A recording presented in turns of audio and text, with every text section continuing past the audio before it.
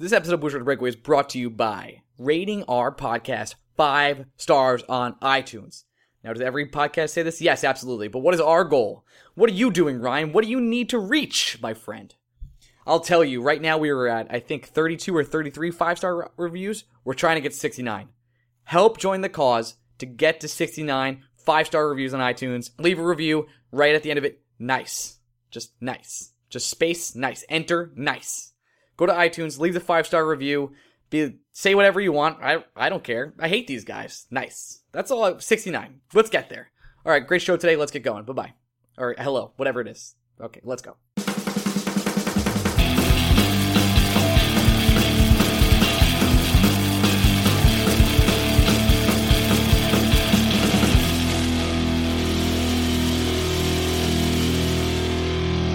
Hey, Blueshirts Breakaway fans, welcome to another week of the Blueshirts Breakaway. I am your host, Ryan Mead, and my fellow host, Gregory Kaplan. Greg, say hello. Interesting. I get a song this week. Yeah, I just like to mix it up. That's all it is. Welcome to the Blueshirts Breakaway. This week we'll be talking about Mika Zibanejad's somehow unknown concussion, KDB, the new magical line, the center depth, and the Iron Man, Henrik Lundqvist, at 35 years old. But first, let's do a quick game recap for our listeners that didn't get a chance to watch the game. First, on 12-1, let's go over the Hurricanes game, even though this was the more recent game. This game was closer than the box score says. Now, it was 2-1 until the last 2 minutes, and then somehow Grabner scored 2 empty net goals. That guy cannot stop scoring empty net goals. He leads the Rangers in goals, but I think 7 of them are empty netters. Am I wrong in saying that? It's a lot of empty netters. The Hurricanes did everything that I did during that game, which was as soon as Grabner scored the first empty netter to make it 3-1, the Hurricanes also turned the game off and went to sleep. Because I honestly, I closed my computer. I was like, that's it. It's 3-1. Game's over. I don't expect anything else to happen. I get to work the next morning and the Rangers, like the headline is Rangers rout Hurricanes 5-1. I was like, that is misleading because I don't even think they scored 5 goals. And it turns out they did. They did. Grabner scores again because he cannot miss empty nets. He just has the speed to somehow score them, and it's his one true knack. When there's no goaltender, he scores. Go figure. Yeah, it was not a rout. The Rangers, that was basically a 50-50 game the entire time, and then the Hurricanes pulled their goalie, gave up a goal, and then turned it off from there and gave up 2 more. But that's the most misleading 5-1 scoreline I've ever seen in my entire life. 100%. And then the game before that, well, I guess we should talk about how the Panthers-Ranger game, Mika Zibanejad was scratched, 15 minutes before the game. I was flying on a plane to Chicago, and when I landed, it was like, Mika's out. I was like, what the fuck? Supposedly, he got a concussion in the game before, in the Canucks game? The Red Wings game. Red Wings game. Sorry about that. He got hit hard by Darren Helm. It looked like when it happened that Zibanejad picked up some kind of injury because he was slow getting to the bench, but yeah, then he played an entire game after that and was ready to go for the next game, and the Rangers finally scratched him, saying something's not right. Now, that's the crazy thing about concussions. They don't just happen. Like, you could get one, and it could take a couple days to realize you have one. That's insane. I mean, he shouldn't have passed the concussion protocol, but I guess he did. And then I don't know if he's just trying to be a tough hockey player and be like, I don't have anything, and then all of a sudden he was like, guys, I can't stand up. But there's no real timetable for return on concussion, guys. There's no such thing as a Stefania Bell favorite, to quote an old favorite podcast of mine. There's no such thing as a minor concussion. So I'm not really rushing Mika Zibanejad back despite the need for center depth on this team. Guys, we have no centers. Yeah, and I will say this though, the Rangers must feel confident that Zibanejad will not be out a very long time because they have not replaced his spot on the roster. They have not. That is correct. And I don't know how you judge those sort of things. Like, each day, can't it just go up and down? Can't one day be worse than the next with Mika Zibanejad's concussion? I'm not a doctor. Don't quote me. But I just feel like you can't really put a timetable on this. It's not a hamstring strain. It's a serious brain injury. There's no straight line recovery from head injuries of any kind. It's truly an injury where you're ready when you're ready, and there's nothing that's going to dictate when you're ready except your own personal health. Zibanejad is just as likely to be ready this time next Monday as he is to be ready this time in January. A month from now, yeah. Yeah. I just don't want him to rush back. His health and, we watched what happened to Mark Stahl. after he had a concussion. He was never the same player. Rick Nash, when he got his concussion, he really slowed down. I want Mika to take his time. Yeah, I want him playing. He's one of the top 3 players on this team. We made a great deal signing him, but I just need him to stay healthy and be good for the long term. So I hope he takes his time and doesn't try and be a tough, quote unquote, hockey player to rush back. Yeah, no, there's no point. As hurting as the Rangers are in terms of center depth, that is a self-inflicted injury. The Rangers had all the opportunity in the world to address their own center depth issues, especially after the Derek Stepan trade, and they just haven't done it. But this is exactly why the Rangers should have, because you can't predict perfect health from any hockey player. So the fact that the Rangers left themselves in a position where an injury to either Mika Zibanejad or Kevin Hayes could put them in this kind of situation, that's on them. They knew this was a possibility, and they did nothing to help themselves from when something like this would happen. So it's hard not to be frustrated with Rangers management, because everyone and their mother knew the Rangers had center depth issues, and the Rangers did nothing to address those center depth issues, at least in terms of guys that can immediately help. Yes, the Rangers drafted Philip Hedl. Yes, the Rangers drafted Elias Anderson, but the team has made it clear that neither of those players were truly in their plans for this season. So you can't consider them center depth, which means this team very willingly went into the year with Zibanejad, Hayes, Desharnais, possibly JT Miller, and Bunieves. Well, Miller's now entrenched at center, and he's not going anywhere. No, he can't. He can't. If he does, I don't know what the Rangers would do. No, what do they play? So now JT Miller's third line center, Hayes stays second, and then KBD or KDB becomes the first line. And when Desharnais, guys, Desharnais looked great in the Panther game. I know we lost. It was a devastating, heartbreaking loss in the last minute. I disagree. I don't think he looked great in the Panther game. Really? Why? I think he played a prominent role on one of the 3 goals he was involved in. The other 2 goals, I think, were just Kreider and Buchnevich doing great things, and Desharnais just happened to be there. My next point was going to be he did look great for who he is as a player, and you can look great next to the 2 best players on the team. I think we were just as likely to get secondary assists on those Kreider and Buchnevich goals as David Desharnais was. One of the goals, Desharnais had a beautiful pass to set up the shot, and it was the primary assist. But the other 2, it was the equivalent of Desharnais getting the puck to a more talented teammate, who then did magical things with that puck to get it to another talented teammate. I love both those men, by the way. I would just because Desharnais had a 3-point night, I would not say that Desharnais was exceptional that night. He was bad in the first period. He is always miscast on the power play unit. You have to take him off the power play unit. You've had to take him off the power play unit since the season began. And it was, Drew and I got into an argument over whether the Rangers were even right to just simply plug and play. What was Desharnais on the first line? I understand it. I can understand it in the terms of a very short term. This happened just before the game. It's a lot easier just to put a guy in and let everyone else play where they were going to play where it's supposed to play that night. I don't understand it. If you have time to practice and reconfigure your lines, I don't know why Desharnais is remaining on that line. I don't know why JT Miller or Kevin Hayes is not being given an opportunity to play with Buchnevich and Kreider and see if their games can blossom even further. I don't know why that's not happening. Now, I understand you don't want to break up Hayes and Nash. They've been fantastic. Yeah. Fine. I totally get that, because it is what it is.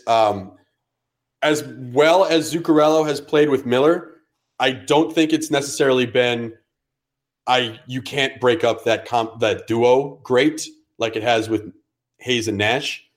I don't know why you can't just move Miller up to the top line, let him play between Buchnevich and Kreider, and then you can put Zuccarello on the second line with Hayes and Nash and just reconfigure your lines from down there. I feel like it's going to bite the Rangers sooner rather than later with Desharnais on that top line. Definitely, and it makes me feel again like they think Mika Zibanejad's going to come back sooner than later, maybe 1 or 2 games. That's a good call.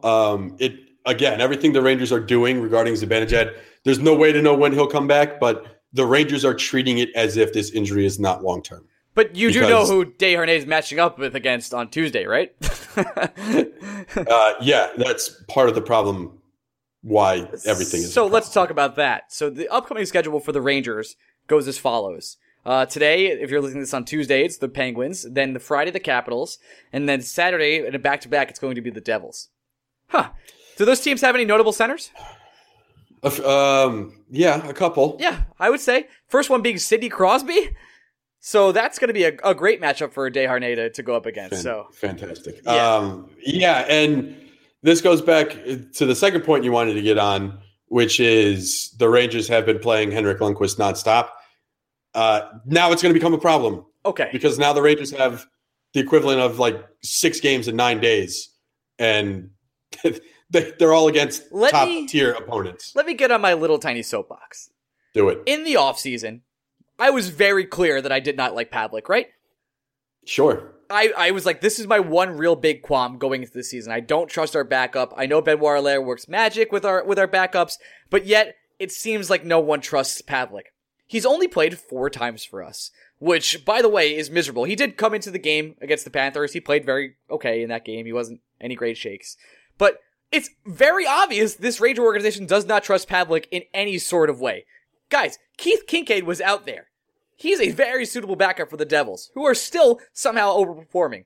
He was a player we could have signed for less money than we signed for Pavlik, and we would have played him. Maybe that's not the case. Maybe Hank's fighting for this time, knowing it's his possible one last year window of greatness. I'm not sure. But this team doesn't start Pavlik. Like, the fact that Pavlik didn't start against the Panthers in the first place is a disgrace. Hank started 13 games in a row. He's 35, guys. I know he's the king. I know he's a legend. I know he wants to be out there and he's a hell of a competitor. But just sit him a night. This week is the Penguins, the Capitals, and the Devils. Greg, what do all those have in common? They're good. Oh, and they're all in the Metro, where we need to compete. So why would... 2 issues with your rant. I hear what you're saying. Okay. One, Kinkaid is making more than Pavlik this year. Fair. So dismiss that notion. Kinkaid was never coming to the Rangers for the contract that Pavlik signed. Wasn't going to happen. Right. You would have had to give him multiple years. You would have had to give him more money. Both deserved, by the way. Keith deserves both those things. It's just Keith to say he would have come to the Rangers for less money. The cap hit is less. It's 1.2. So and Pavlik's 1.3. Is it really? Yeah, it's 1.2, and it's 1.3 for Pavlik. And I would have given Keith Kinkaid obviously 2 years. Sure. All right. So theory 1 debunked. Theory 2. Nailed it. I don't think this is the Rangers not trusting Pavlik. I just think this is AV. AV. We always go back here, don't we?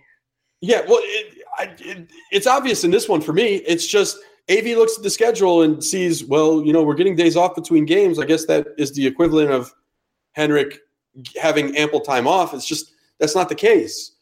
The human body it's hard as a professional athlete to play 3 games in a week, even if you have days off in between.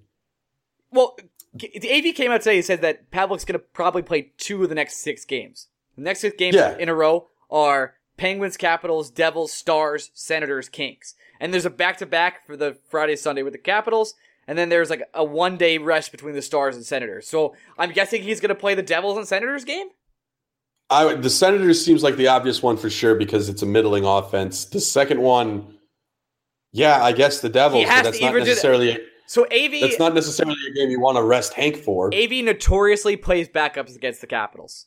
He always does that for some reason. It's true. So I think if I'm a guessing and a betting man, just the guy who follows the Rangers casually and has a shitty podcast, I would bet that Pavlik starts against the Capitals and the Senators. Senators seems like the slam dunk one. But here's the thing. A smart head coach would realize this stretch of games is coming up and would try and buy his goalie who he needs between the pipes in must-win situations rested and ready for this stretch. And AV did not do this. AV decided just to take it one game at a time, not look at the big picture, and say that he was giving Hank enough rest simply by the days off the team was having between games. That's a joke. There was no reason, as much as I love that Hank played against the Canucks, there was no reason for Hank to play that game. There really wasn't any reason for Hank to play the Panthers game if he was going to play the Canucks game. there were games that you can win with a backup goalie in net on the schedule leading up to this stretch. They were there. As great as Hank has been, you have to give the guy some days off. You have when Pavlik signed, whoever your backup goalie is, it doesn't matter if it's Pavlik, Kincaid, Talbot. It does. I don't give a shit who your backup goalie is. Your backup goalie, when you have a 35-year-old starting goaltender, needs to play at least 25 games, which means you need to find in the schedule 25 games you think you can win even with a backup goalie in net. And Alain Vigneault has decided to take the season, instead of looking at it long term, he's going game by game. And I feel like head coaches, that's a failed prophecy to try and win the season game by game. Season is not a one-game sprint. The season is an 82-game marathon, and you need to have an idea before the season starts what days you think you can buy Henrik Lundqvist days off. And you need to realize what games you need to start Henrik Lundqvist. These are conversations that needed to happen in August, not something you and I need to be talking about on the eve of a matchup with the Penguins. We do have the best record in the league from October 31st, 11-3, which and it's largely because of Henrik Lundqvist. It would be a lot. We are not saying that Hank hasn't been undeserving of his playing time.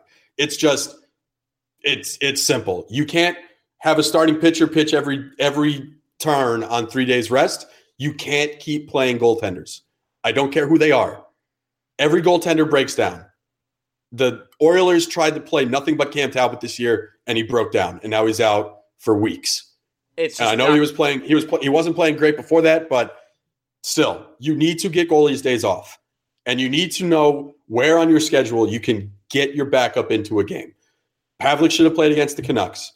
You could have made an argument that Pavlik could have played against the Red Wings before that Canucks game. Could have made the argument that Pavlik could have played against the Panthers. Could have played against the Hurricanes on November 22nd. Like, there's so many. I know that was a game probably you wanted to win, but there are a lot of opportunities to get Pavlik in the game, and Alain Vigneault has decided not to do that. And now it's going to bite him in the ass because the Rangers are going to be in this 6-game stretch. And even if Hank got rest before the 6-game stretch, he's still probably only playing at most 5 of these next 6 games. And that's a fully rested Hank. Still, it's just, you need to be smarter. And I feel like we can have this conversation on so many levels with Alain Vigneault, where it comes down to you and I just complaining about him not being smart enough or tactical enough to manage a hockey team. We've done it about line combinations. We've done it about defensive pairings. And now we're doing it about goalie management. This coach continues to fail in terms of pregame roster management. And that's a big part of what it takes to be an NHL head coach. When a game starts, no argument for me. Alain Vigneault, 75% of the time, knows what the fuck he's doing. I still have plenty of issues with when he has final change and he keeps Steve fucking Kampfer on the ice against the team's top line. But when it comes to preparing this team to play and be at their best on a night-to-night basis, Alain Vigneault continues to fail on my checklist in terms of what he needs to be doing. This is on Alain Vigneault, if you ask me. There's a couple models of this podcast. We get to one later, and that is another one. It's on Alain Vigneault. Let's talk a little bit about the road to the Winter Classic. We get to watch our Rangers sort of. This is kind of bumming me out. So the road to Winter Classic this year is going to be on NBCSN, and that means one thing, Greg: no cursing. And we're a potty mouth podcast, right? I feel like we don't get to actually see the personalities of these guys like we would other years. And that really kind of, I want to get to know this Ranger team more, and this is a really good opportunity for me. It's going to be every Wednesday at 11:30 after December 13th, the road to the Winter Classic. And it's going to be so censored. It's just going to be like mainstream garbage, right? Am I wrong in saying that? You're not wrong. At the same time, I won't lie to you. I've never really been a big fan of 24/7, which is where this is coming from. Right. It's fine. I'm going to watch. I mean, I'm covering it. So, yeah, like I think I watched the last time the Rangers were on 24/7, but it's never memorable. You never really. It's kind of like watching Hard Knocks. You never really learn anything. You think you do, but you don't. It's great programming, and it's a nice peek inside the locker room that you don't normally get. But I don't think you come away with any scorching hot takes that you previously didn't feel or know of. Agree. I will say I will be watching all of it just to kind of, pick out. I can't really get enough Ranger content. It's the one thing that I can't get enough of these days in a media-packed world. It's my true getaway, so I will be kind of diving into that and seeing if I can pick anything from it. I want to see what they do, make Pavel Buchnevich do, if they make him talk about anything, because he can't really speak English. I want to see Kreider kind of be a dick. Like, I want to get to know the personality of this team, and I hope that can do it for me. Probably not. I especially since it, like you said, it's going to be a tamer version. I think you're just going to get a lot of, we're giving it 110% type interviews. Yeah, God, I hate that. Let's talk about actually some media they did for this, I think. The Rangers did an open practice this weekend in Central Park. Now, I have a complaint about this. Our good friend, Dan LaRose, he invited me to come to this practice. I happened to be in New York City for this. So I was waking up in Queens, Astoria the night before. I want to just call out the MTA real quick. If you live in New York, I know a lot of listeners don't live in New York. I went to Union Square at 3:30 a.m. I just got out of a movie. I was going back to Astoria to sleep at my friend's house, knowing that I had tickets to the practice the next day. The MTA at Union Square had no machines that took 1, cash, B, credit. Yeah, I just switched from 1 to that's credit. 1, cash, 2, debit, 3, credit. So every single machine at Union Square at every entrance couldn't take my money, and I couldn't get a Metro card. So I had to walk 12 blocks to 23rd Street. That's probably not correct math. And go there. I actually talked to the guy there, and I was like, is there any way I can get this? He was like, no. He was like, do you have cash? I was like, no. He's like, can you go to ATM? I was like, I guess I could. But the MTA wouldn't let me ride the fucking subway. Screw you guys. Like, I just don't understand. How hard is this to take my money? Yeah, same thing happened to me. I think not the Canucks game, the Ranger game we went to before that. Mm-hmm. Again, Coyotes. No, we went to a game between the Coyotes and the Canucks. Bruins, yes. The next day after the Bruins game, I'm trying to get a PATH train to go home, and it's not taking my debit card. And it's not taking my credit card. It's not taking any card I have in my pocket. And I don't have cash. Well, luckily, at least at the PATH station, there was a Wells Fargo ATM right there. Right. But then I didn't want to put $20 on my fucking Metro card.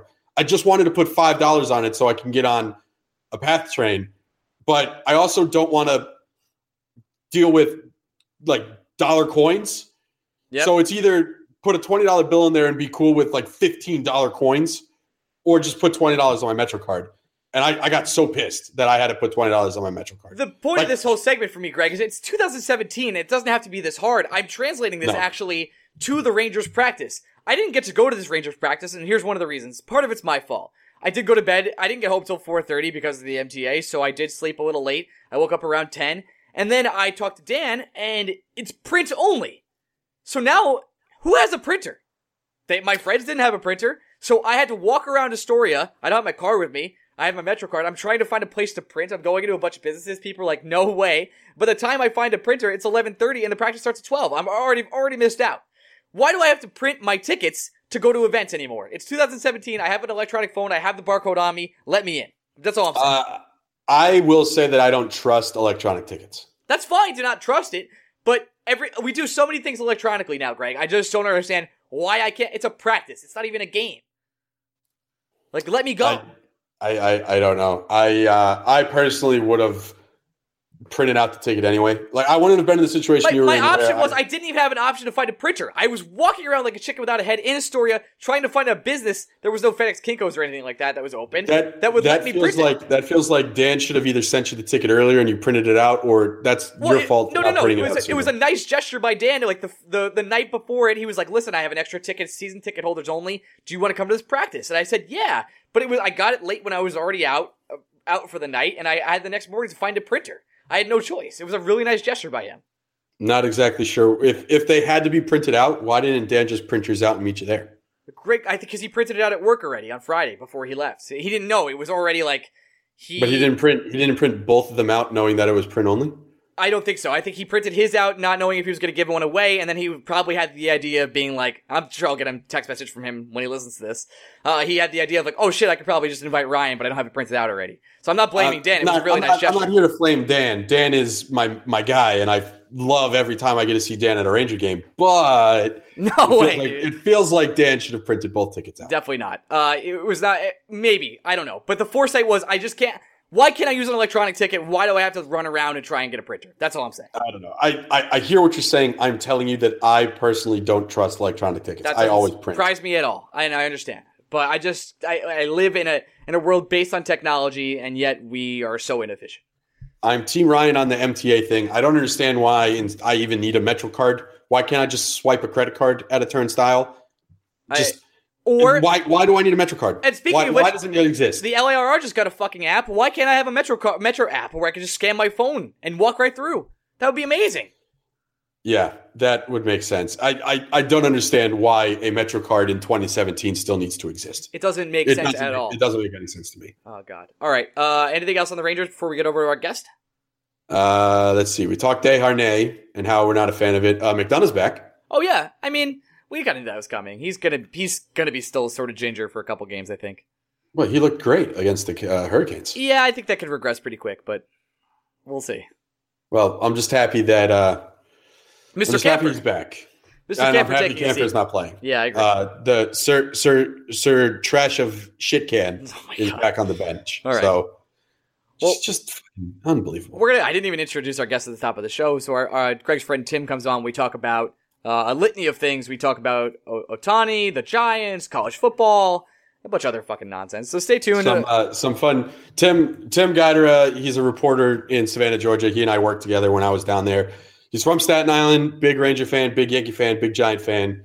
And some of my favorite Ranger watching moments in Savannah happened with Tim. And the new Blueshirts Breakaway model gets discussed. So stay tuned. And here we go. Transition. And we're back with our first and only guest for the day, Tim Guidera. That's correct, right, Tim? You got it, yes. Right, nailed it. You are Greg's friend from the South and used to former coworker in the news business. That's right. All right. So local television down here in Savannah, Georgia. And it happens to be you know a lot about sports, and especially somehow New York sports. How'd you come to know about those things? Well, I grew up in Staten Island, lived there for, right at this point, almost half of my life. I moved down to Savannah in 1992 for 6 months and never left. So you were I grew up. You were 2 years off the Ranger run. Yankee fan, yeah. Right. Oh yeah. Well, I had to leave New York for the Rangers to win the Stanley Cup. And I really appreciate it wasn't going to happen. You doing that. By the way. Yeah. Well, most fans should, because it wasn't going to happen if I stayed. My brothers had season tickets for 17 years, I think, when I was growing up, so I got to go to a lot of games when one of them couldn't make it, and had a lot of heartbreak with some of those teams leading up to 94, but 94 was a lot of fun. Yeah, I'm just hoping we could do it one more time before I die. That would be nice. I just want one more. I'm not asking for a lot, Tim. The Penguins get one every other year, and so do the Blackhawks. Just give me one. That's all. I'm a big market.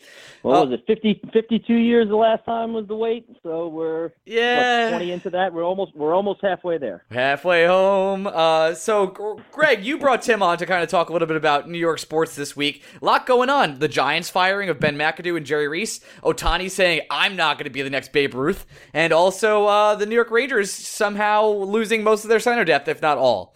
And I'm sure we'll talk more about the Ranger stuff, or we did already earlier. Haha, spoiler alert, we recorded this before.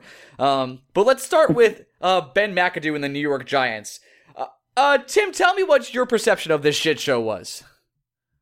Glad to see him go. Thought he should have gone after last year. Certainly thought he should have gone before he had the chance to bench Eli, and think Reese should have gone before him. I can't tell you. This team has been as bad as it's been the last couple of years because he has just failed with basically every draft he's overseen. I can't tell you how much it warms my heart, Tim, that the last week has been you complaining about Eli Manning and then Ohtani saying no to the Yankees. It's a real role reversal, and it's really nice. Yeah, I know. It's usually you complaining about Mets managers or something like that, but that kind of gives me a chuckle for the day. But The Ohtani thing, I'm not really angry about. I thought he was coming to the Yankees. At least that's what everything was laid out as. He wanted to play in New York, but you know what? Have fun in San Diego. So, listen, as a huge Yankee fan, I'm really upset about this. Guy's a chicken. He's a chicken. Didn't want to come play in the best market. Could have been a star here. Now, I understand he doesn't want to share the light with Tanaka, and that's the real reason he's not coming. He said he wanted to be the solo, quote-unquote, Japanese star somewhere else, so he can enjoy his time with the tiny little media market in San Diego, where he's going to end up. And listen, he's just scared of the limelight. That's all I'm saying. Don't come here. You don't want the lights? It's fine. It's fine. I can't say I disagree with most of that. I haven't heard that he wanted to back away from pitching with Tanaka. That's an interesting scenario there, because you would think that would make it more comfortable for him to assimilate. You'd be able to talk to somebody in the clubhouse every day. But at least he won't have any pressure to win now. Yeah, one of the big storylines apparently was complete obscurity. Yeah, Ohtani apparently didn't want to play in the same media market as an established Japanese star, which was a turnoff from Tanaka, obviously. But my favorite Yankee fan take for this entire thing are Yankee fans saying how there's never been a star that has played an inning of baseball in Seattle or San Diego. Those places just don't produce stars. You can't be internationally famous. Yeah, that Ichiro guy was a bum. Ichiro, Ken Griffey Jr., Tony Gwynn. A-Rod was started out there. Randy Johnston. No one gets famous in the West. I understand completely where Yankee fans are coming from. Well, listen, the East Coast is the best coast. I'm just saying. Go on. No, sorry, but cutting you off. I was going to say, as a Yankee fan, I will certainly admit that trying to find logic in a lot of the arguments put up by Yankee fans is going to be a losing proposition. God, it warms my heart. Tim, bringing it back to the Rangers, considering that I am a bit of a deviant, I think is a fair word to say. Mm-hmm. What would have been what's your best Greg watching Rangers hockey in Savannah story? In Savannah? Or just with you. You can include our trip to Tampa. Yes, clarify that. This is actually the best one. Is we went down to Game 4 of what year was that? 14? No, it was the year after the Stanley Cup run. It's when we lost the Eastern Conference Finals. Whatever year it was. It was Game 4 in Tampa, the game they won. They ended up winning. And we drive down there in the afternoon, go to the game. And we sit down in a couple of seats, actually pretty decent Ranger crowd there. And in comes, in the two seats next to us, sits down a kid, young boy, and his mother. Those are the only two. The kid's not in the seat for 30 seconds, and Greg turns to him and says, "Son, I have one word of advice for you. Don't pay for sex." Which the mother says, "He's 9." What you did? Why'd you do that? Well, what Tim left out is my stone cold defense was, well, I thought he was 11, as if that would have been. I did forget that part. That's great. It had nothing to do with. I don't understand why you do that to that kid. I had a bit to drink, and really? I don't. It was. Tim was asking me questions about the Brazil trip, because this wasn't terribly far removed from that, and that was really classy moment on my part. I got to tell you. Yeah. All right. Great job, Greg. The kid. You know what was the best thing about it, though? The best thing about it is he very closely turned that thing around to making some time with the mother on it, because I think she kind of warmed up to him after that. She was like, "Thank you for teaching my kid the ways of life." I don't know. She seemed a little sweet on Greg by the end of the night. I did a lot of work after that because I think this was not only a playoff game, but I think it was the kid's first hockey game, and I was trying to get him in on the Rangers very playfully, and he was shutting me down.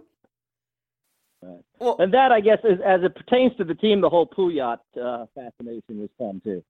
Greg was just fascinated with Pouliot, and you actually threatened to buy his jersey, and you never did. I sure did. That was a long-standing threat. Benoit Pouliot was my boy. He was as much a reason for me wanting to do a podcast about the Rangers as anyone else. Really? You never bought that jersey, did you? No, I never did. But hey, there's still a chance. I bet you I can still find one. They're probably a I little actually cheaper now. referenced you this weekend about the most obscure jerseys. You see some people wearing weird ones, and I told some folks I was with that nobody has weirder jersey taste than you. And some of the ones. What are some of the Ranger jerseys you have? I have the first two Ranger jerseys I ever bought were Jed Ortmeyer, and then Kevin Weeks. Those are firmly my two Rangers. I've added a Brady Shea since then. That's a little bit more mainstream. And then my Met jerseys, I still have a Marlon Anderson and a Fernando Tatis, and I'm very proud of the Tatis jersey. Yeah, well, his son's going to be the best player in the MLB, so that's nice. Yeah, his son's going to be a teammate of Shohei Ohtani as well. Bringing this all full circle here. Yeah, that's true. Actually, let's the odds right now on Ohtani are, I believe, the Padres. He's also interested in the Giants and the Dodgers, the Cubs, and I'm missing like two teams there. I think the Mariners. The Mariners are the prohibitive favorite. I think you have to like pay money to win money with the Mariners. What makes the Mariners so attractive for Ohtani? Out of curiosity. Well, there is a large Asian community in Seattle, I believe. Yeah, and I think while Ohtani doesn't want to be in the same market as an established Japanese star, it's hard not to look at the Ichiro blueprint and say that it's not successful with Seattle. That's fair. He had a Chicago's kind of the one that doesn't fit there because that's a big market, and if he doesn't want to be in a big market, that doesn't make sense. Well, it's not just that it's a big market. I don't think the Cubs can really offer him a lot in terms of signing bonus money. So he would have to really want to play in Chicago. Now, of course, the Cubs have an opening in their starting rotation, and he could be a nice platoon against right-handed pitching if you really wanted to play the outfield. But they're not Cubs, bringing Arrieta back, probably, right? Probably not. He wants like 7 years, and the Cubs are just too smart enough not to give him that. There's definitely dumb teams that are going to give Arrieta that. How much by the way, international money all these teams have? The Rangers, who are still alive, have the most. They're just over $3.5 million. Everyone else is kind of under $2 million. I think that's still left. Right. So he's going to have to make his money in marketing and stuff like that. Right, but early returns say he's going to make wherever he signs, he's going to make at least $20 million in advertising money. Right. And I think that's the reason why he decided to come over, because he was going to make literally no money if he didn't have that advertising money, which makes me feel like he got out of the Yankees, even though he probably could have been heavily advertised here. He's probably going to be able to take over a market in Seattle, because Seattle doesn't have anybody else. They don't have a hockey team. They don't have a basketball team. I mean, they have the Seahawks, but I mean, Russell Wilson owns that city, and who else? Who's the Seattle Mariner that comes to mind when you think about that team? Nobody? Now there isn't one. They're all former Mariners. Right. So he could become the market. You Yankee fans going to diss Robinson Cano like that? That seems harsh. Yeah, it's not all about Cano. Well, listen, Robbie left. He left. He didn't want the money. He didn't want to stay in New York. He's not a New York guy. He had to get out of here. That's fine. Maybe that's what he's telling Ohtani the entire time. You don't need New York to be good. You know what we say about him? He wasn't a true Yankee. It's not a true Yankee. You know who is a true Yankee? Aaron I know fucking I Boone. know you love that reasoning. Oh my God. Hey, I'm fine with that hire, because I think whoever they hired was going to be a bridge to the next manager, because they missed the window on all the good coaching candidates this year. And 2 years from now, 3 years from now, they'll kick Boone upstairs somewhere, or back into the TV booth and hire a hot manager who's on the market. So Alex Rodriguez is basically what you're saying. I would love if A-Rod was a manager. He would be phenomenal. I'm all on. I'm all in. Put all my money in it. That's all I'm saying. Well, I heard last week he had J-Lo's endorsement, so that matters. Oh, you know what I would like? J-Lo's endorsement. J-Lo, endorse my podcast. Thanks so much. J-Lo, you could endorse anything you want. Yeah, come on, let me put it that way. Yeah, nice. Tim, now Don't pay for one of the sneaky things that you always talked about when we worked together was you worked in news, obviously, up in New York, and you would play in a beer league, basically, with some of the people circling around the New York Rangers beat. And you tell me Kenny Albert may have sneakily been a decent skater in your beer league? Well, yes and no. I mean, we had a good game. We played on Monday nights in a place called Skyrink, which was, I think, the 16th story of what is now the New York Daily News building, about 4 or 5 blocks west of Madison Square Garden. And for a couple of years, I covered a bunch of Rangers and Devils home games and got to know a couple of the guys on the beat, Frank Brown and John Delapina, who covered the Rangers at that time. Brown was with the Daily News, Delapina later with the Daily News. And they started this game that I came late to. And, yeah, we had all kinds of people dropping by. Kenny Albert, Steve Levy played with us a lot. John Giannone, as a matter of fact, played with us a lot. John and I would ride up together because for a while John was living in Staten Island, and we would drive in together. I think he goes by E.J. Raddick now, but he was Emil then. I knew him as Emil. And Kenny was not a great player. Kenny probably played about as well as you would expect Kenny to play.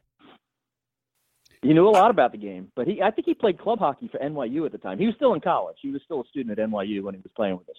And but he wasn't great. He didn't skate very well, and but he's a nice guy, and as I said, knew plenty about the game. I just think he should come onto this podcast and defend himself. That's it. That's all I'm asking. That's right.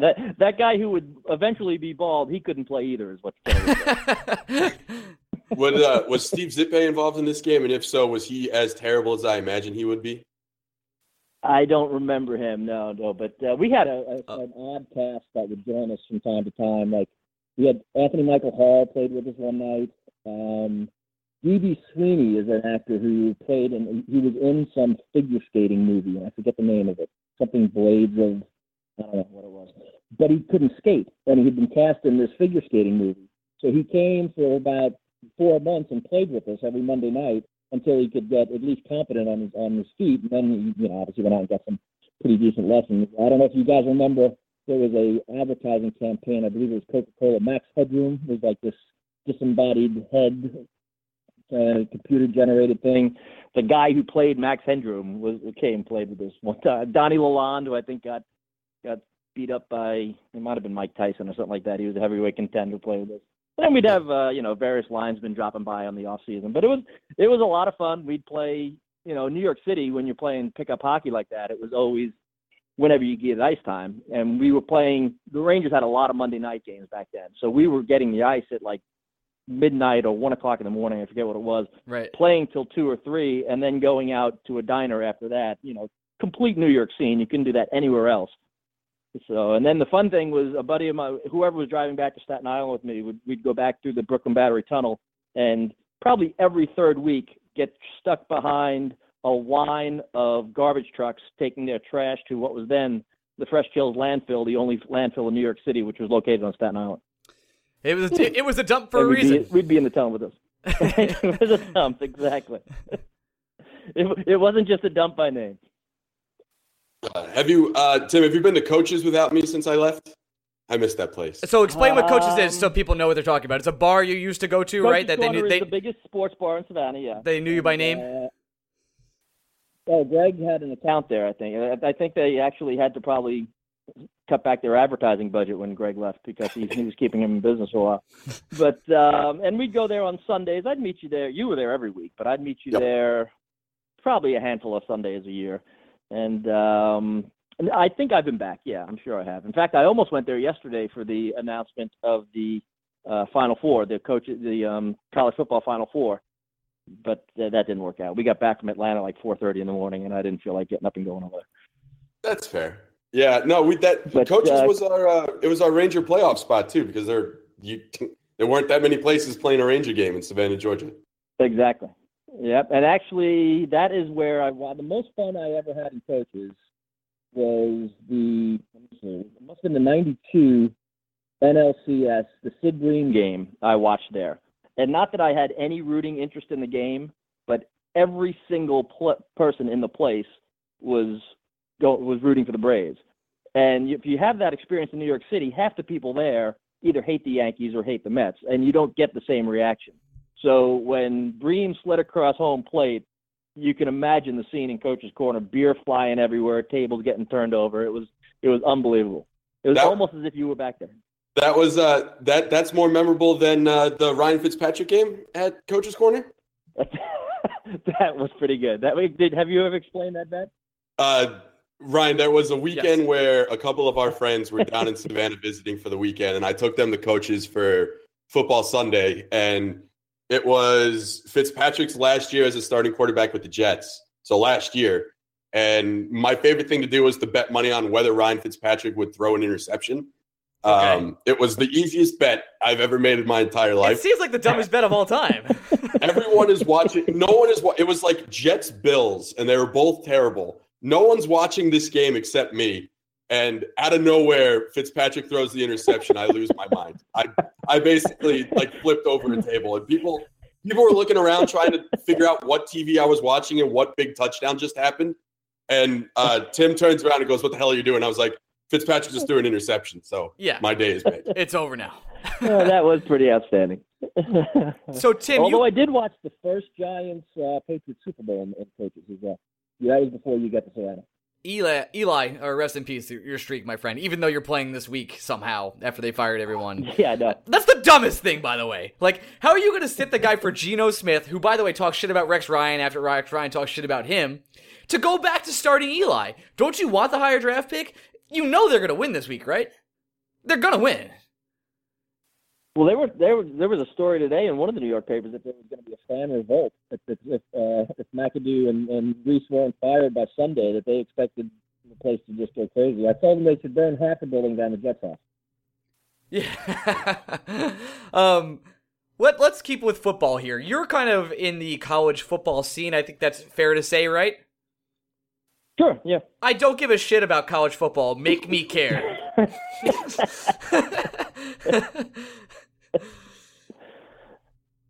Sorry, what was the question? I started laughing when I heard that. No, make me care about this Final Four. Should I watch? Is Alabama Clemson all it's worked up to be? You know, they played two outstanding games the last 2 years. They're going to play another one. If Alabama is healthy, it's going to be another, it seems like every week in college football is the game of the century. But this will be another one of those kind of classic games where really there's very little that separates these teams. And, if you like football, you don't have to necessarily root for either one of those teams to enjoy the game. I think both matchups are outstanding, and I think whatever combination comes out of it in the championship game will be an outstanding matchup. So, again, to watch football, to watch exciting football, it'd be fun. But, if you're not waving pom-poms for one team, it's hard to make you buy in like that. Okay, I have a question. So, again, college football for dummy assholes like me. How the fuck didn't Auburn get in? Because they lost against Georgia. So if they would have lost against Alabama and then won their game, would they have been in? It's all very confusing to me. Well, they're a 3-loss team. I don't think they were even in the conversation. Okay. So, they beat Georgia by 23 and then lost to them by 21. So it was almost a loss there. Unfortunately for Auburn, the 21-point loss was in the conference championship game. Got it. Okay, that makes sense then. How sweet is it going to be that Georgia sport fans in back-to-back years are going to get a disappointing Falcons Super Bowl loss followed by a disappointing Georgia performance in the college football playoff? I actually like Georgia's matchup with Oklahoma. I think they'll be fine there. The championship game, if they get to the championship game, I don't know that these folks would be too disappointed if they, of course, if they collapse like the Falcons did. That would be traumatic. But that was almost unnoticed compared to what the reaction would be if that happened with Georgia. As you know, there are 10 University of Georgia fans in the state for every one Falcons fan. So yeah, it would be crazy, the reaction down here if something similar like that were to happen. Is the city is just Savannah even will just shut down when Georgia the week before the game. I can't imagine anyone getting anything productive done, and the amount of Georgia championship related stories you're going to do at the news station that week already frustrates me to no end. Well, first of all, Savannah getting nothing done would probably just make it another week. And yes, there will be a lot of stories coming out of there. We were already doing stuff up in Atlanta. We did a 30-minute special before the conference championship game on Friday night.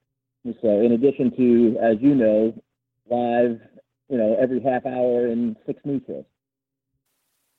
It's So, gonna. it's a little bit much. I can already see the stories of just how many reporters are going to pitch a story of going to the bar to see how people are preparing for the game. That's going to be everyone's story pitch on Monday before a game on Saturday. That's where everybody wants to be. I don't think we had anybody doing that this week because we had 4 people up in Atlanta, so I don't think we had anybody doing the kind of hyper-local angle. But what's going to be tough about this one as it relates to news is the game's Monday. So your preview days, Friday, Saturday, Sunday, are going to be real tough to get. Friday you can, but you're still 3 days out. What of content are you going to do on Friday? But then you don't have a whole lot of news on Saturday or Sunday, and you're not going to be preempting 60 minutes to get something in on Sunday night. Oh, geez. So it's not a great formula for coverage out in Pasadena. I guess that makes sense because it's going to be the same weekend as an NFL playoff weekend, so they can't have the game Saturday or Sunday. No, it's always Monday. The championship game is always Monday night, and I think the playoff games have been New Year's Eve the last couple of years. But, and you'll have the same scenario the following week in Atlanta because the championship game will be a Monday night, and the lead up to it will be competing against NFL playoffs and not as much news inventory as you would have during the week. So if I was a betting man, and I'm not, someone else in this podcast may be, who would I bet on to win the national championship? Would it be Alabama? Alabama is the favorite, believe it or not. They were the last team in, and they immediately became given the best odds. I think they have a 58% chance to beat Clemson, whatever that correlates to, Greg, as far as the money line. And Oklahoma opened as a 3-point favorite over Georgia, and within 3 hours it was down to 1 point. Okay. Meaning that money was already coming in on Georgia. So it seems as if the first-round favorites would be Alabama and Georgia, if you're following the early money. And if in that matchup, actually, if Georgia were to win in the semifinals, I think whoever comes out of the Clemson-Alabama game will be the favorite in the finals. The only way I can see if Oklahoma dominates Georgia and it's a bloodbath in Clemson, Alabama, maybe Oklahoma gets a small 1 or 2 point edge going into the championship game, but Alabama's the favorite. They're the best team in college football. They just happen to lose to Auburn. All right. I mean, they look the best all year. I'm not sure that they beat the best teams, but every week they went out there, they played the way they were supposed to play, which you can't say about most teams. So to recap this entire conversation, Ohtani is going to the Padres. The Giants will definitely win this week, guaranteed, and bet Alabama. I think that we've covered everything. I think we've got it. Greg, is there anything you would like to ask your friend before we head out of here? I don't want to cut him off. Well, Tim, you got the shirt. You actually like the shirt, sex, huh? I believe is the key to the whole thing. What is that? I said, and don't pay for sex. Don't pay for sex. The moral, right. Greg's advice to the preteen child sitting next to him at a hockey game. Well, I think the best part of that story was my defense of saying, "Well, I thought he was 11." I thought he was 11. Such a You're right. asshole. I had forgotten all about that. That's my new favorite part of the story. Was the second best part? There are 2 other great parts of that night. First, the Rangers won, which is fantastic. After the game, Tim and I went to this small tiki bar that was right outside our hotel in walking distance from the arena.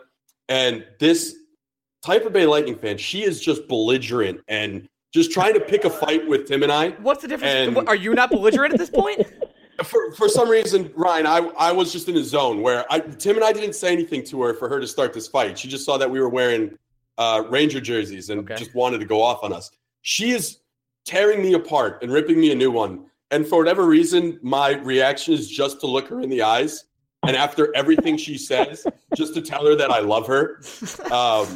And for some reason, it worked because she left. It worked. He turned it around. She ignored her boyfriend the rest of the night and came away with my phone number. The boyfriend was just not happy. Listen, no one slays the women like you, Greg.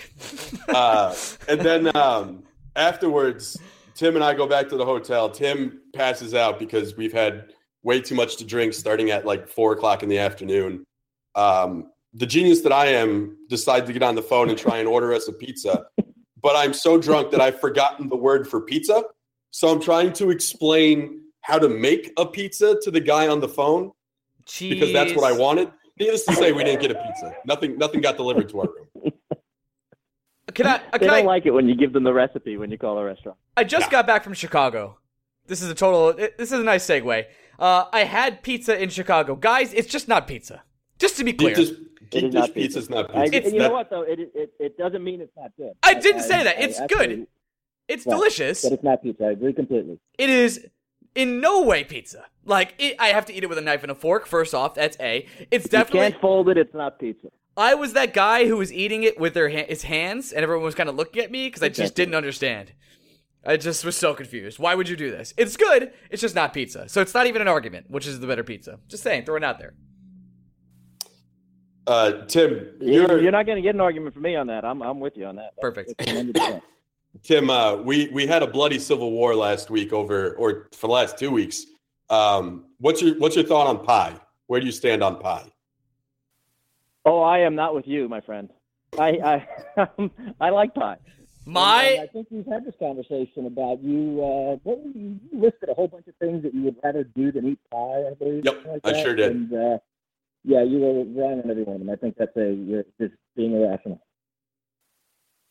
I disagree. Pie's overrated. It's the most overrated dessert there is. There's so many better desserts.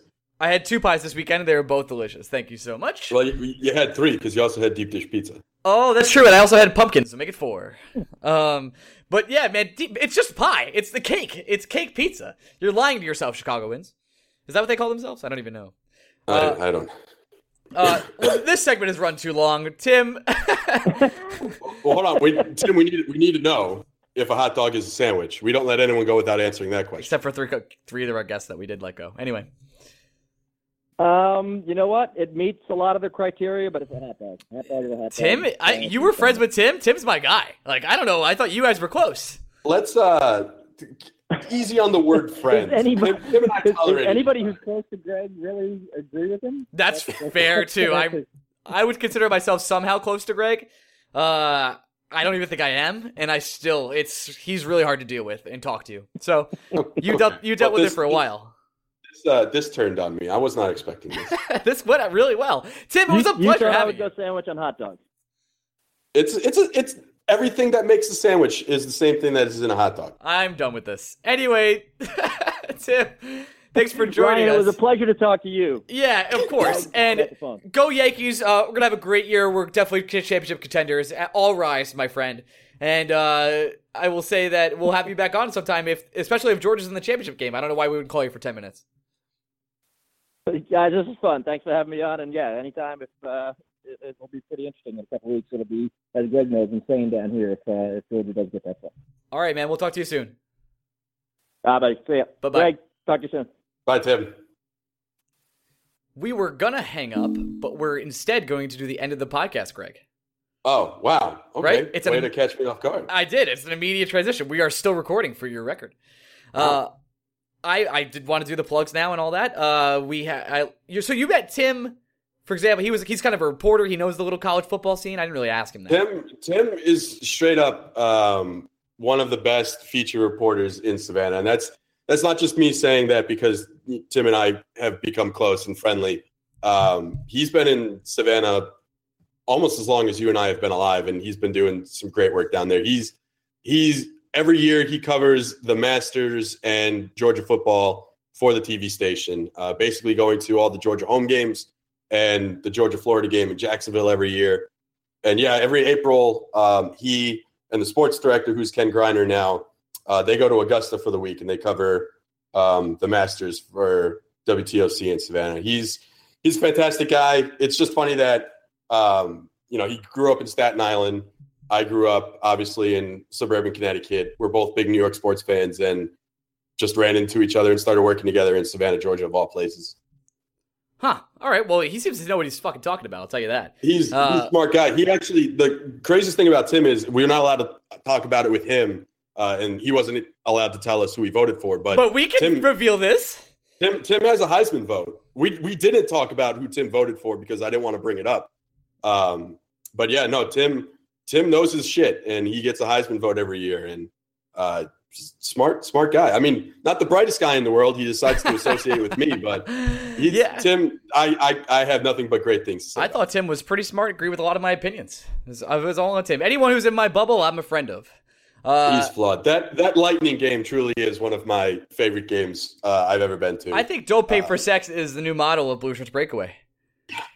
just what Tim. The thing we didn't talk about with Tim is after that game, during the game, someone threw a nickel at me. Okay, it's just a weird thing to throw at someone. Well, I remember because turning around being like, "Who throws a nickel? Why a nickel?" Yeah, but listen. You are do I say it? You might be like of a religion. Right. You know what's funny is it happened. I stood up and go, "How'd you know?" Yeah, like how'd you know I was Jewish? Those were the words I said because it's just unbelievable. But yeah, that for whatever reason that kid was great. That's awesome, man. He was fantastic. I was playing the role of just like drunken dad with him, and for some reason the mom was a fan of it as well. Not a fan of it, I think, were the two people sitting next to her who were a bit on the older side, and they were like, "She was being very nice to you." Like, those were the words that they decided to use to me after the game. And I was like, "Lady, I don't care. I'm not going to see you ever again. My team just won a hockey game. I do not care what you're thinking about." So I want to make this transition real quick. I went to Chicago. I said that before this week for work. I got the opportunity to go see a Hawks game. I have to say, you killed Corey Crawford. I killed Corey Crawford myself. I was there, and I was like, I'm going to put an end to this dynasty. So I took care of him. But while I was there, I gotta make a few comments about the United Center. It was very nice. I have to say, they just renovated it, so there's a lot of bars and such. Every seat in the house is nice. I was surprised how good it was. I kind of walked around the stadium and went to a couple seats before I sat down. And then you're talking about how you were kind of, I would say, intoxicated at this playoff game. The people, I went to this game alone. The people next to me were these three wonderful girls who just hounded me the entire time to go out with them afterwards, and I had to be up at 6 a.m. to work again the next morning. I know I sound like a little tiny baby at this point. They were not very interesting, I'll say that. But they continued to talk to me the entire game, and I became sort of an old curmudgeon at the game, and I was like, "Guys, listen, I'm just here to watch hockey." And that I felt I know. I became that guy very quickly where I was like, "Guys, I'm just here to watch the game. That's it." But they were like, "You got to come out with us." They were like grabbing my leg and stuff. I was like, I don't really know how to handle this situation. I wasn't really a big fan of the three of them. They were smashed. So I kind of like, they asked me to go out, and I kind of like ran out and got my Uber driver, who became my best friend, who I guess I should also talk about. My Uber driver, his name is Ali. We became bros, and he invited me to his wedding, and I played cards with him, and he took me to breakfast. So that was kind of wild. Piggybacking off your story, I will say there are things that I never thought would be fun to do alone that I now realize are really enjoyable. Right. Going to movies is still number one. Going to movies is number one.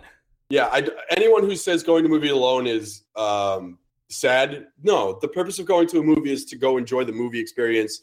And going alone allows you to simply enjoy the experience uninterrupted and not having to worry about the social atmosphere of going to the movie. It's fantastic. If you haven't gone to a movie by yourself, do it. There are a couple great movies coming out very shortly.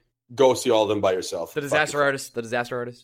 I'm so excited. We're going on Thursday. It was incredible. 2, going out to eat alone is actually quite enjoyable. I love that too. It allows you can bring a book. It lets you read and enjoy a meal by yourself. If you want to go watch a game of some kind at a bar and you want to get some food while you're doing it, you're there to do whatever you want to do and enjoy the food you want to enjoy. And you don't have to worry about how anyone else's night is going besides your own. And it's quite liberating. And number 3, going to sporting events by yourself. It was fun. It's actually quite fun. Yeah. I've been to a handful of Met games now by myself. It's not. I would think sporting events were the one thing I would be like, why would anyone want to do this by yourself? You can text anyone you want to during the game or in between innings. It allowed the 2 Met games I've seen solo. It just lets me focus on the game, which is really all I want to do anyway.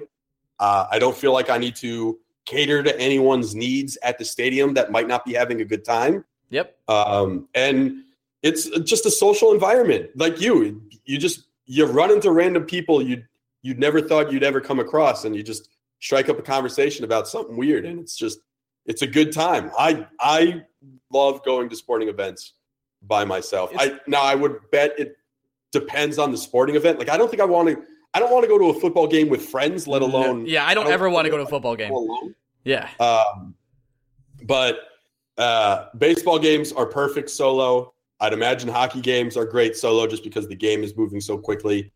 College basketball, I bet you, is probably better solo than an NBA game just because a college basketball game is quicker. Yeah, and also the fans are probably way more rowdy. Yeah. I feel like depending on the matchup you're seeing of an NBA game, you might need a buddy. I went to a Knicks game with some friends, and I was like, wow. Unless it's like a really exciting game or you're watching like two high-intensity teams, NBA games for me can be a little slow. Yeah, they're not my favorite thing in the world. They take a while to get going, and then the thing about the NBA is even now, you really only need to watch the last 5 minutes of the game. You really do. And, I mean, I can watch Steph Curry do anything, and LeBron James, but when Porzingis isn't playing on the Knicks, like, what am I doing? Why am I watching?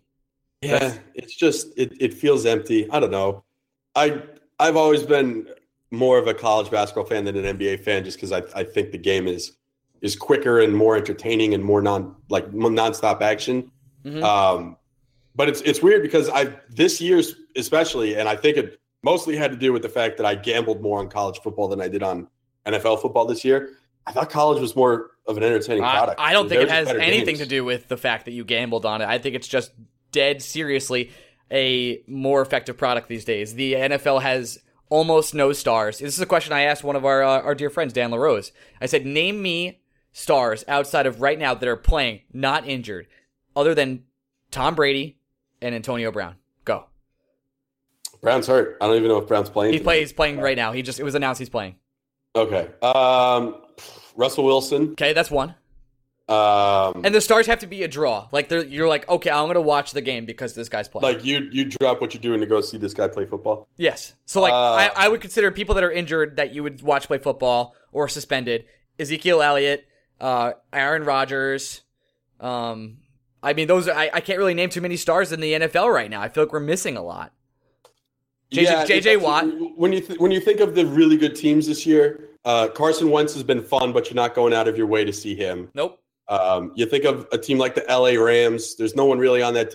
As great as Todd Gurley has been this year, you're not going out of your way to watch Todd Gurley play football. No, you're not like, holy shit, Todd Gurley. Whereas when Ezekiel Elliott's on, you're like, everyone's got to turn this on. Ezekiel Elliott's going crazy. I don't think Big Ben has ever been a guy you turn a TV on for. As a Steelers fan, I totally agree with you. He was never that dominant guy, even though he's been very good. The Vikings have been one of the best teams in football. There's not a single person on that team you're thinking about. Case Keenum is your dude, and Adam Thielen is somehow one of the top 5 wide receivers, and yet not talked about like that. So let's see. What other teams are there this year? I like to remind everyone I hate football, and yet I know everyone's name and all the teams. Phillip Rivers, I mean, he's been fucking fantastic. Right, but Phil has lost his luster. He had that star luster for a while, and I don't think he has it anymore. You know, if the Giants never traded Phillip Rivers, I bet you they never bench him. Oh my god! Hashtag at least 2. that I should explain this. I think I've talked about this on the podcast before. The easiest way to get my Giant fan friends angry is to tell them that Phillip Rivers, if they never traded Phillip Rivers for Eli Manning, he would have at least won the same amount of Super Bowls as Manning did. Yeah. Or more. Because Phillip Rivers is just a better quarterback than Eli Manning, which is indisputable. The Manning games are legendary. I know it's you getting your friends angry, but the 2 Pats-Giants Super Bowls are maybe the 2 most entertaining moments in sports, period. That's fine. Those games aren't close if Phillip Rivers is the quarterback because he's got a 2-touchdown lead at the end of the game. That's fine. I can't do this. What other teams? But no, name me a star. Like we've named so far, we have Russell Wilson, Antonio Brown, and Tom Brady. That's it, man. There's nobody. Yeah, I'm not going out of my way to watch Cam Newton hasn't been good, so I'm not really going out of my way to watch him. That's it. This is my point. I'd watch Drew Brees. If you told me you had tickets to a Saints game, I would go. Okay, that's fair. I'll give you the exception on that one. But the NFL isn't creating stars like they used to. I feel like the league a couple years ago was riddled with either young up-and-coming quarterbacks who had the luster of that. You lost Tony Romo. You lost Aaron Rodgers. You lost the best running backs. You lost all the good wide receivers to injury. Julio Jones has taken a step back despite having 250 yards last week. It's no one is really sticking out, and the NFL you're following for the logo more than you are the star power, whereas in the NBA, every team has a star, pretty much. That, and it's so much easier in college football for one player to take over a game, and the one player doesn't even have to be a quarterback.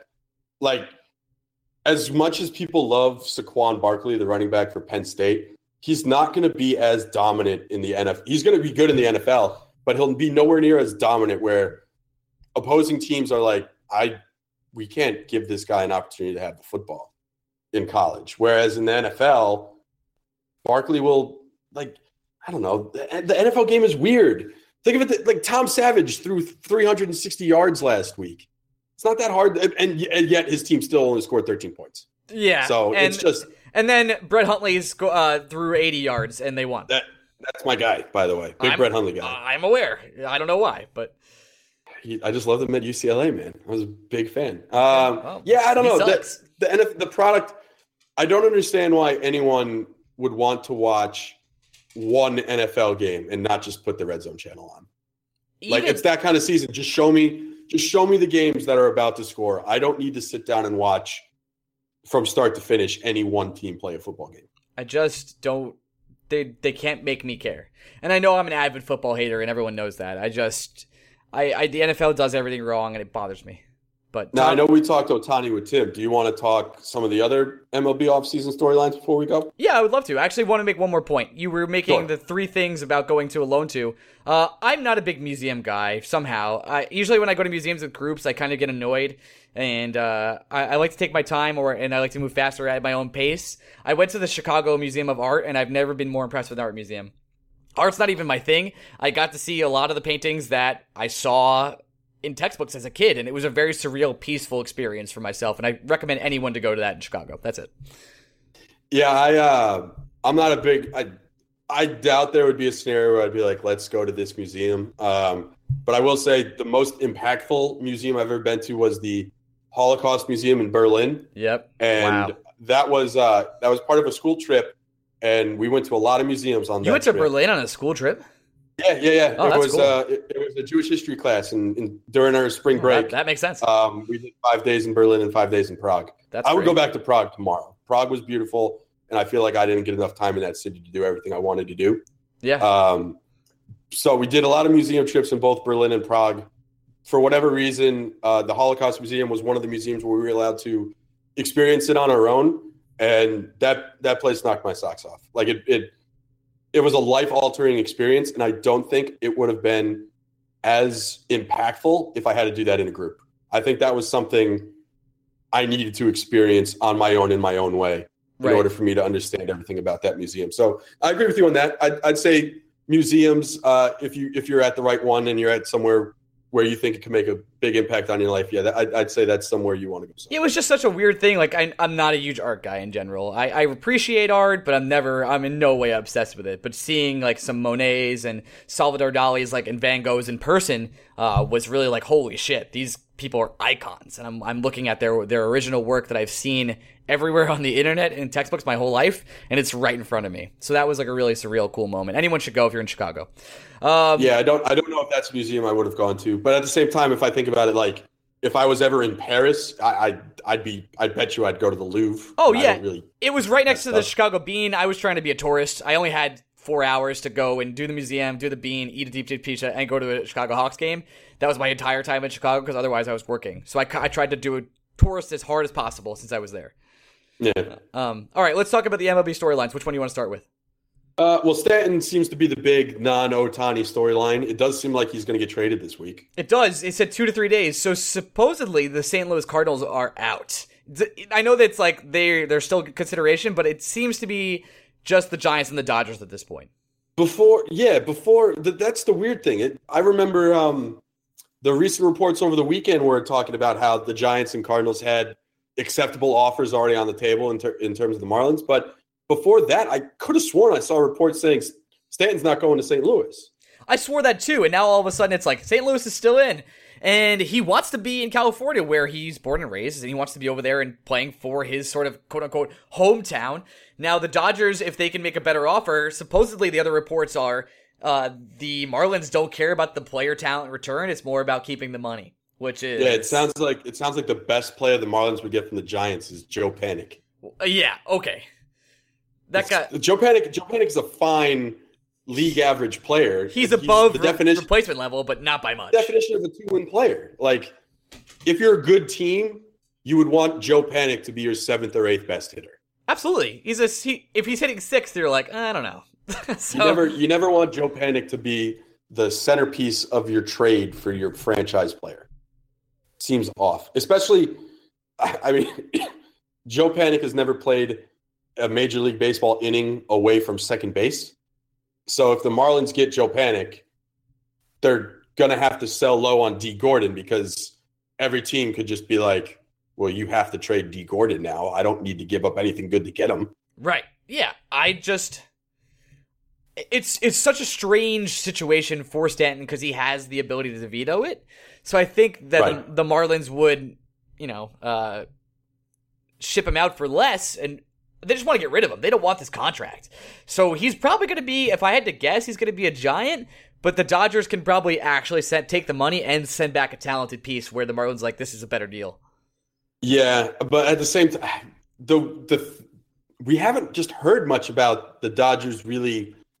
We keep hearing that the Dodgers could get involved at any time, but we haven't really heard anything beyond just people expecting the Dodgers to get involved. Like they haven't exchanged players with the Marlins in terms of the structure of a trade. Nope. It seems like the Dodgers are more focused on Ohtani than they are worrying about Stanton. And that's where the whole Ohtani thing gets confusing because both the Giants and Dodgers are very much alive in the Ohtani sweepstakes. Yeah, they're a West Coast team. I still think it's going to come down to the Mariners and the Padres. It just our friend Joe Binks, who's been on this podcast, shared information with us that has been out there about just how involved the Padres are with Japanese baseball. And San Diego has a very large Asian American population that could be a great spot for Ohtani to make his own name. Mm-hmm. It really does. And obviously the Padres have holes both in their rotation and their outfield. So it's not like Ohtani is displacing anyone. Whereas if Ohtani was going to the Dodgers, I get where he fits in with the rotation. I'm not 100% sure where he would fit in that outfield. They have so many hitters. There's so many. So I just don't see how they hit him. I mean, they would obviously do it. They'd find a way, but I like the Giants. There's an obvious hole. The Padres, there are obvious holes. The Mariners, there's an obvious hole. The Dodgers and the Cubs, for that matter, too. There's so much talent on those rosters that I'm not sure how they can say for 100% certainty there would be at-bats for Ohtani. I don't think the Dodgers end. I think the Padres are almost a lock at this point. That's where I'm at. My money is on the Padres, and I know they're not the favorite, but it feels it's felt like San Diego for a while now. I agree. What other storylines are there in the MLB right now? This is the big two, really. Yeah, it kind of feels like the entire offseason is waiting for those two Ohtani and Stanton just to make their moves. The Yankees, I've said this on Twitter multiple times, they got $3.5 million in international slot money. If they're not just dumping that money on Kevin Maytan, I don't understand what they're doing. Yeah, Kevin Maytan has to be your number one top priority. I think he's 17 now, but I think he's 19. No way, dude. He's really young. I thought he's been around for a couple of years. No way. I'm going to Google this right now. Maytan. Excuse the typing, everybody. He's 17 years old. And dump your money on him. He's the best. If Ohtani wasn't available this offseason, he's the only guy we'd be talking about. Yeah, exactly. It's not even close. And he's sort of the prospect the Braves tampered with to get. So he's one of them. They lost 12 very good prospects. He's the big one. Yeah, he's a guy that if he was available come this July, teams would be spending their entire international slot money to sign him. And the Yankees they'd be going over their slot money to sign him. The Yankees will be doing that, so hopefully that is the case. I don't know. I saw the report today that they're looking at a couple of the Braves prospects, and none of them are Maytan. That's crazy, dude. I know that's like the conventional wisdom says, hey, spend all your money on the best prospect. Maybe they don't like him as much, or maybe they scouted him and were like, it's not worth it for us. We'll take our shots other ways. But the report I saw today was the Cuban outfielder Martinez, I think. They're looking at him, and they're also looking at Severino. Not Luis Severino. There's another Severino, Junior Severino, I think. One of the three best prospects the Braves lost is this kid Severino, and the Yankees were looking at him. For the life of me, I don't know why they don't just. The Rangers are still in on Ohtani. While the Rangers are tied up with Ohtani, just go to Maytan now and just be like, hey, here's our entire slot money. Take it, become a Yankee. How does he turn that down? He can't. No other. As long as the Rangers think they have a shot with Ohtani, there is no team within spitting distance of the Yankees in terms of bonus money. Exactly. So just go and do it. I know they want to just do it. I don't understand. Let's wrap this thing up. We've gone super long. We've gone long every podcast now. I don't understand. Yep. That's what we do. Listen, guys, thanks for listening today. A lot of non-Rangers in our interview section, but we killed it up front. And follow us on Twitter at Blueshirts Break. Our Twitter is bumping and growing every single day. And Instagram's okay. That's all right. Blueshirts Breakaway. And as I said in the beginning of the ad, we're trying to get to 69 5-star reviews on iTunes. So, how many do we have now? I think we have 32. So yeah, more than I thought. Yeah, so just go to iTunes, write anything you want, and at the end of it, just write nice. That's it. That's all I have. Now, I'm going to say this on the podcast to put us in a situation to actually do it. What are you doing Friday? You got plans Friday? This Friday? I do at night. Why? What's up? Disaster Artist podcast? Ooh. We haven't done a bonus pod in a while, and I feel like I'm seeing Disaster Artist on Thursday. What time Friday? I could do like early Friday afternoon. I'm off all day. This is the best. Okay, I could do that. I could definitely I'm obsessed with the Tommy Wiseau and the Disaster Artist. Not a lot of people. I will have takes as soon as Thursday night. Not a lot of people will care about this podcast, and I totally understand. But if you want to listen to the podcast, go out and watch The Room. It's on YouTube. It's for free. Just type in The Room full movie. You'll find it. It's the worst movie of all time. I swear you'll enjoy it. And then James Franco's movie, The Disaster Artist, is coming out this week. It is phenomenal. I saw it on Friday night. So I will say that more people are probably going to see The Disaster Artist than they saw Baby Driver. And we did a Baby Driver pod. You think so? That's my guess. I don't think so at all. No, Baby Driver's like a smash hit, summer hit. But yeah. All right, let's end this thing. We got to go. Let's talk to you later, Greg. Bye. Bye.